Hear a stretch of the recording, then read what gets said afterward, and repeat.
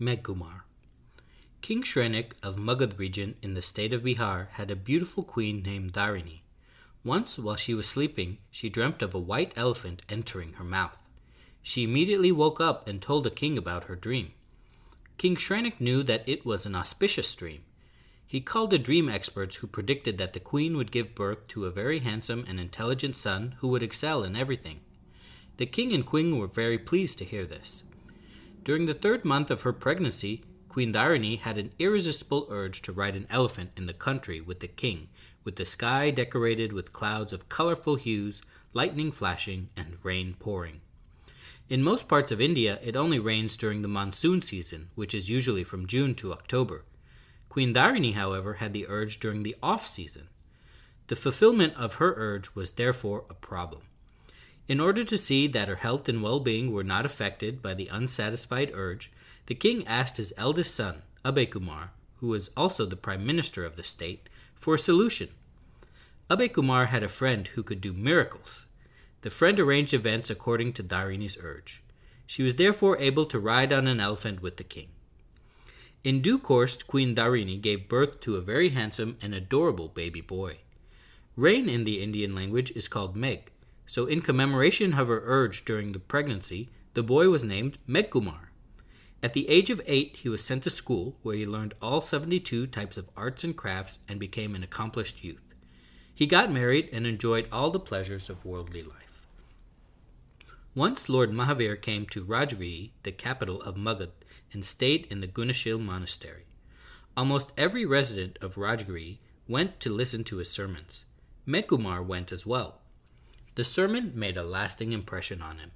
He realized the transitory nature of worldly situations and decided to renounce his worldly life. His parents were sad to hear about his plan.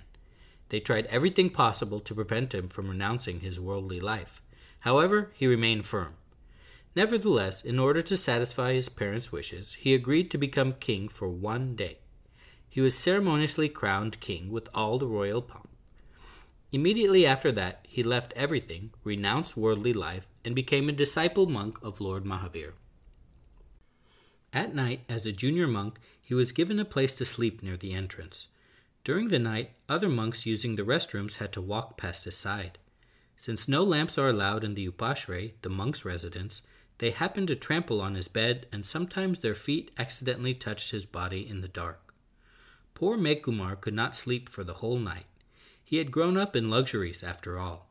Therefore, it was difficult for him to bear the accidental kicking by the monks and his bed and body being smeared in dirt. He felt that he could not bear that sort of a miserable life and decided to give up the life of a monk. In the morning, he went to Lord Mahavir to seek permission to return home. Mahavir was aware of the discomforts that Meghakumar had faced the previous night and told him, "Meghakumar, you do not remember, but let me describe to you the discomforts that you faced during your previous life. In your previous life, you were Meruprab, the king of the elephants. Once there was a terrible forest fire from which you narrowly escaped. You decided to make a shelter that all the animals could use in case of another fire. You cleared up a vast stretch of land by removing all the plants, bushes, and trees. You also weeded out the grass that grew there. Once again, there was a wildfire in the forest. All the animals came running and took refuge on that stretch of land. You were also there. During that time, you raised your foot to scratch your body because of an itch. At that very moment, a rabbit jumped into that space.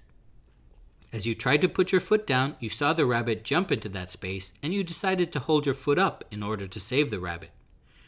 The fire raged for 2.5 days, during which you continued to hold your foot up out of compassion for the rabbit. At the end of the fire, as the animals retreated, you tried to lower your foot. However, it was so stiff by then that you could not keep your balance and fell down. You felt agonizing pain and could not get up. You spent 3 days and nights suffering from severe pain. Ultimately, you died, and in your next birth, you were born here as the prince of King Shrenik because of your compassion for the rabbit. If you could face that much distress for the sake of a rabbit and attain this priceless human life in return, how can you not face the accidental kicking and dirt from the feet of your fellow monks? Do you realize that by renouncing this worldly life and becoming a monk, you have taken the first step toward the long journey of liberation? Remember that all these sufferings and happiness we experience are only due to our own karma. They are only temporary by their very nature. The everlasting happiness is achieved only upon liberation.